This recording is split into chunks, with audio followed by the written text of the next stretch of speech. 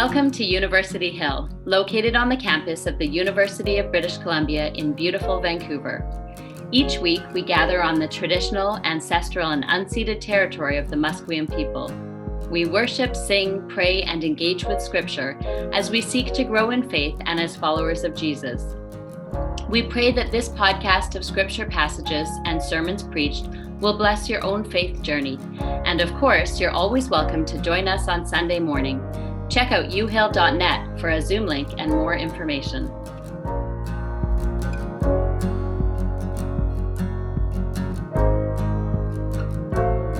Our scripture this morning is from the Gospel of Matthew, chapter 9, verse 35, through chapter 10, verse 8. Then Jesus went about all the cities and villages, teaching in their synagogues and proclaiming the good news of the kingdom, and curing every disease and every sickness. When he saw the crowds, he had compassion for them, because they were harassed and helpless, like sheep without a shepherd. Then he said to his disciples, "The harvest is plentiful, but the laborers are few. Therefore, ask the Lord of the harvest to send out laborers into his harvest." Then Jesus summoned his 12 disciples and gave them authority over unclean spirits, to cast them out, and to cure every disease and every sickness. These are the names of the 12 apostles.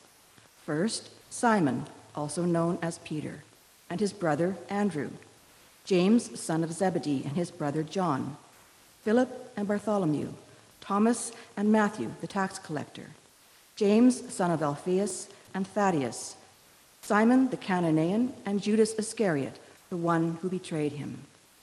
These 12 Jesus sent out with the following instructions: "Go nowhere among the Gentiles, and enter no town of the Samaritans, but go rather to the lost sheep of the house of Israel.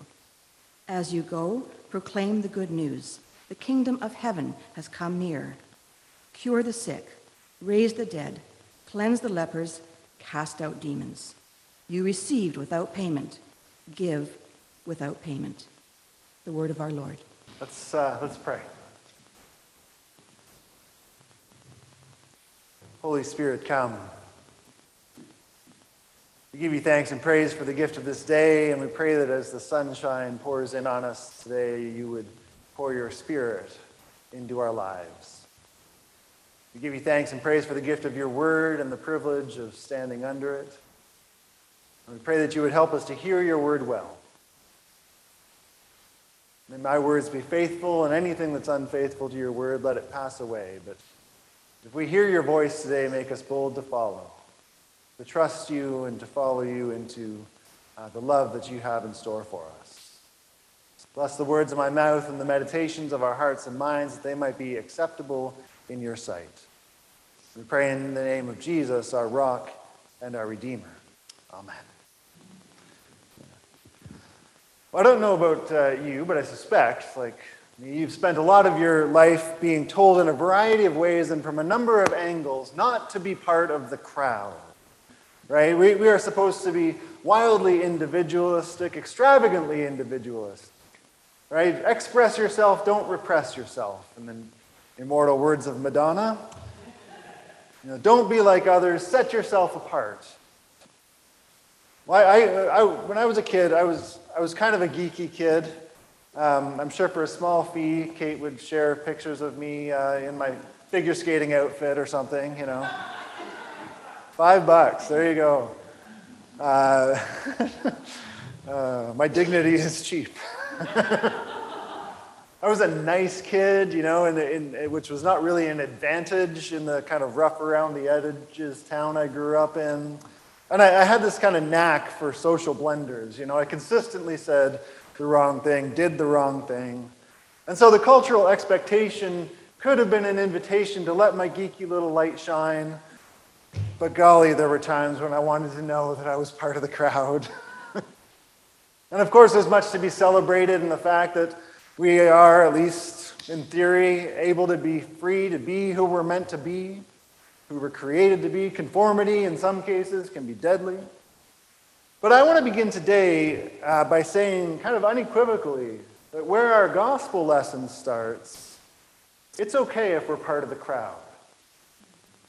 Jesus is on this preaching and healing tour. He's proclaiming the good news of the kingdom. As the message puts it, he's healing their diseased bodies, their bruised and hurt lives. And when he saw the crowd, he had compassion on them because they were harassed and helpless, like sheep without a shepherd. Now, this may not be you, but if it is you, you're welcome here. If you're feeling a little bit harassed and helpless, that's okay. In fact, if you've watched the news recently and you don't feel ever harassed and helpless, I'm a little worried about you. If you're feeling a little aimless and disjointed, that's okay. There are strong cultural forces that encourage that. They make us easier to sell things to. You know, the aimless and disjointed, the harassed and helpless are excellent consumers. It's okay if you're finding yourself a part of a crowd of folks with bruised and hurt lives. And I think at least part of the good news of the gospel, the good news of the kingdom, is that Jesus is on about is that it's not about selling us the next wonder cure-all. It's not about another delightful distraction from the world as it is.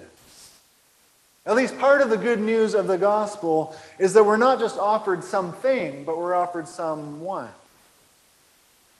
Right? Part of the good news of the kingdom is the invitation to draw near to the God who has drawn near to us. The kingdom of heaven has come near, is the proclamation.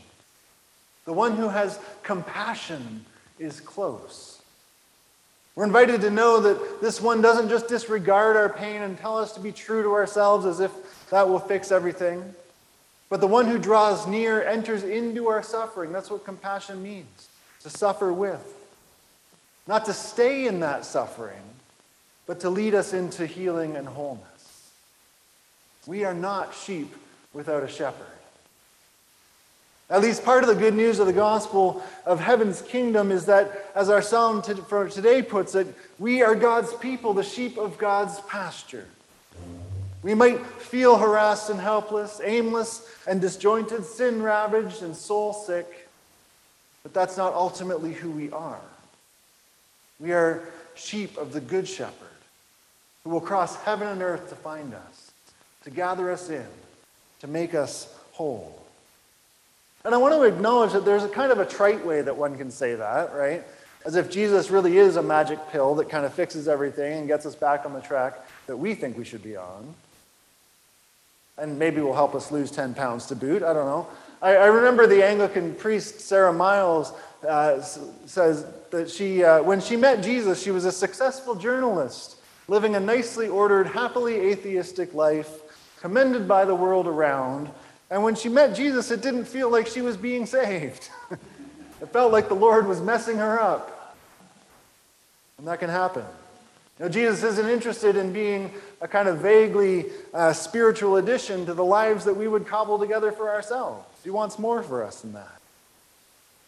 I think there's also a way to appeal to Jesus' goodness and compassion that's kind of a sneaky way of saying that if we just believe well and hard enough, everything will be okay. It'll all be banquets and overflowing cups, right? In other words, it's still actually all up to us. And I don't want to say that at all.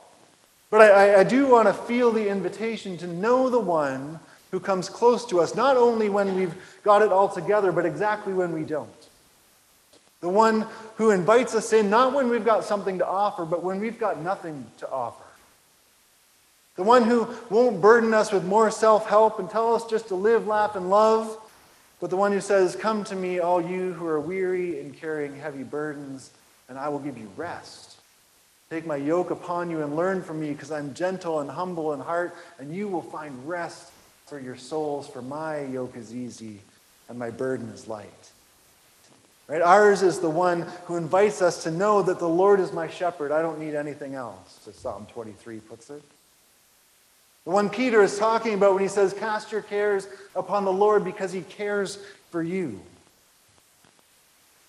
The one who invites us not to get our acts together, but to abide in him.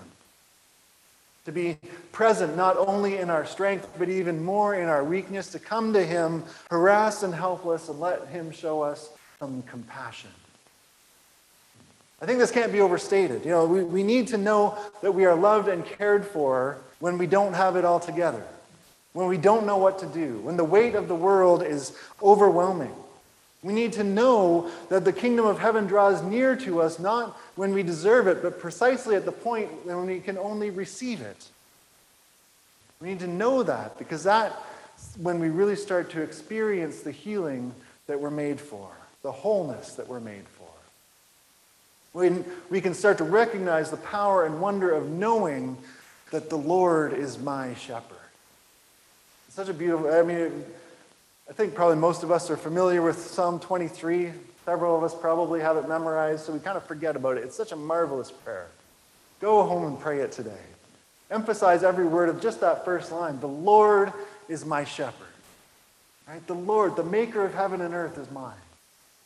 The Lord is my shepherd. Not could be if I was just a little bit more one way or another.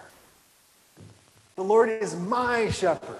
This is something we get to know deeply, profoundly, more and more. The Lord is my shepherd. We have one who will guide us and care for us and bring us home. That's a reality that's so easily distorted, and one from which we get so easily distracted, which is why we keep coming back here to be reminded. Right? It's why we gather again at this table, not because we deserve it, but because Jesus invites us.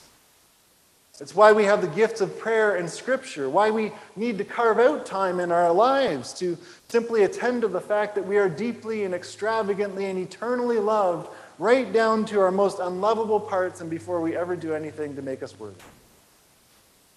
Right?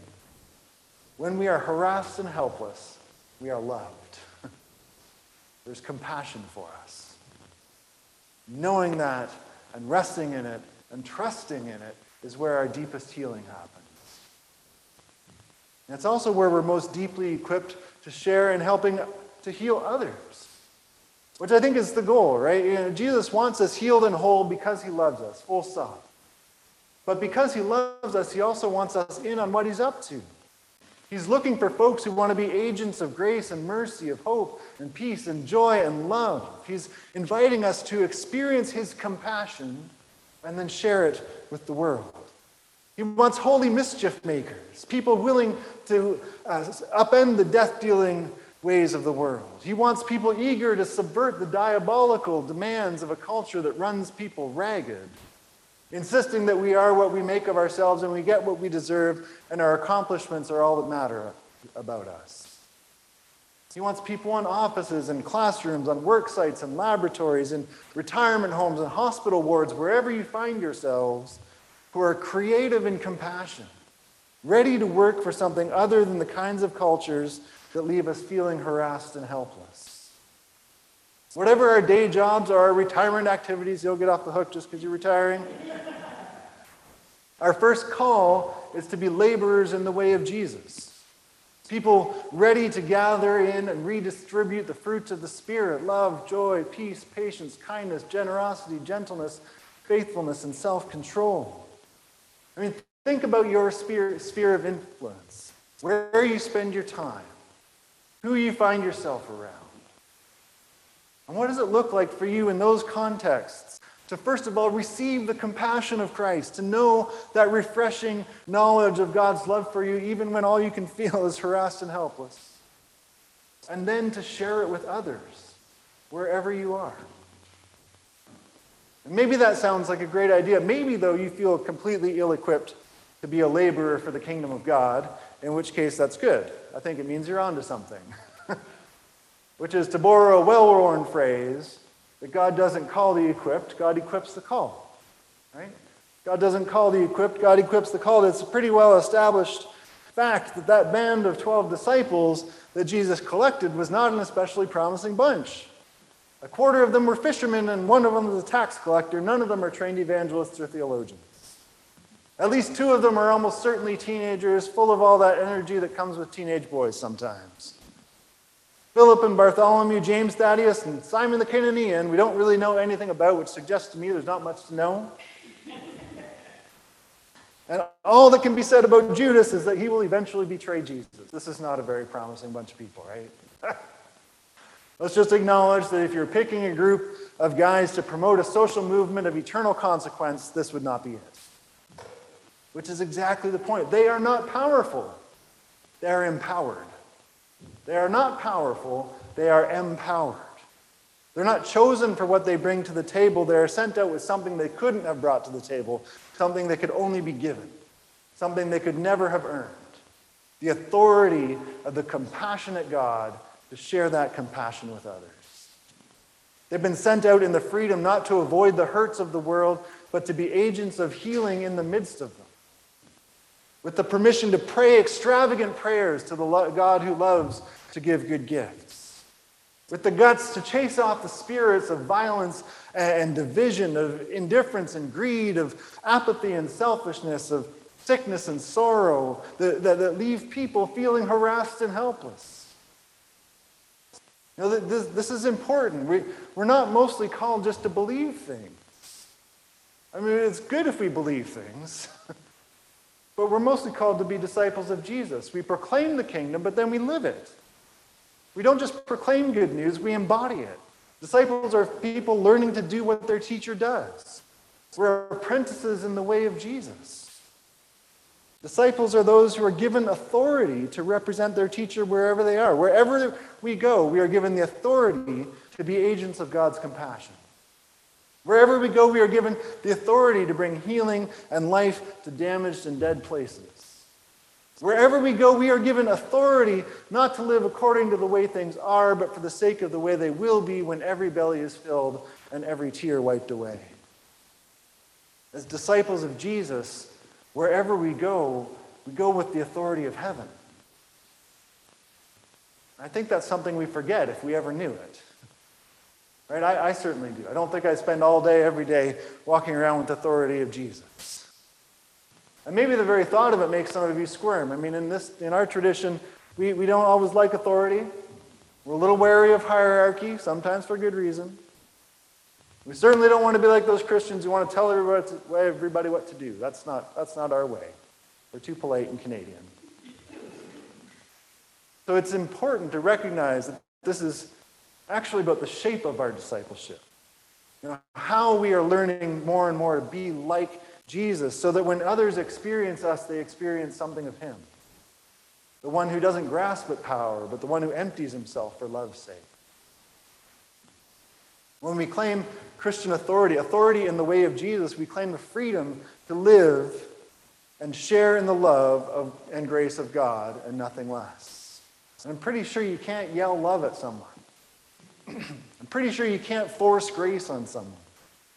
I'm pretty sure that if what we're doing is manipulative or degrading, or if it fails to take the humanity of our neighbors with cosmic seriousness, or if it looks more like fear or bitterness or anger than disdain or hope or joy or love, we are doing something else. We're not living in Christ's authority. We're grasping for something made in our own image.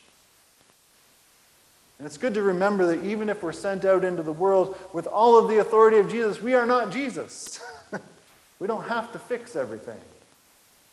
I think it's interesting that he tells his disciples not to go to the Gentiles or the Samaritans, but to the lost sheep of the house of Israel.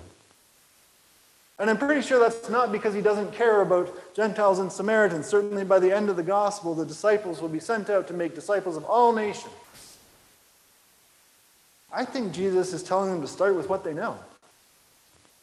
I mean, there could be a more interesting or subtle theological thing going on here. But what I'm hearing is the call to be faithful where we're at. We have to be faithful where we are, wherever we are, before we can be faithful somewhere else. We get to be faithful where we are. I think the first steps in sharing the closeness of the kingdom, the compassion of Jesus, the healing we're coming to know, doesn't have to be in a language we don't speak, with people we don't understand, and food we've never eaten before. And some people are specially gifted for that, called to that work. And if that is you, come up, we will bless you, and we will find you a one-way ticket to wherever it is you think you're called. There is no doubt that God is eager for the nations of the world, healed and whole and gathered into one humanity. And Jesus is glad to lead us out of our comfort zones. Don't get me wrong about that either. But most of us aren't called to take the gospel to far-flung corners of the world. Most of us are called and equipped to be faithful where we are, to let our peace rest on the places we find ourselves, to pray for the people we find ourselves alongside, to learn to speak the hope that is ours in the language that's most familiar. I mean, you may be here today just needing to know that hope at all, maybe for the first time. That you are welcomed into the arms of the compassionate God who made you, who knows you better than you know yourself, and who loves you more than you can imagine. And if that's you, let him love you. It will take your breath away and then give it back. Or maybe you're here and you're feeling that call to claim your holy authority, to be faithful to the will and way of Jesus in the places you spend your time and with the people you spend your time around a little more. Maybe you're feeling Jesus' call to cause some holy mischief in your office or your classroom or your work site or your retirement group. I don't know. What do you people do anyways? You know, that call to invite folks to know this good shepherd of ours, the one whose goodness and mercy is chasing this world down. That's you. I invite you to be bold. And if you don't feel bold, ask for boldness. Because God loves to give good gifts. Or maybe you've been at this a long time, and you just need the reminder of who you are, you beloved little sheep. Called and equipped, given everything you need by the goodness and glory of God to be an agent of heaven here and now. May you know that deeply. And wherever we're at, we may all be floating around in there somewhere. Wherever you're at, my prayer is that in all things we draw near to the God who by the power at work within us, the same power that raised Jesus Christ from the dead, is able to do abundantly far more in us than all we can ask or imagine. That our lives would be lived to the glory of that God in Christ Jesus and in the church, now and forever.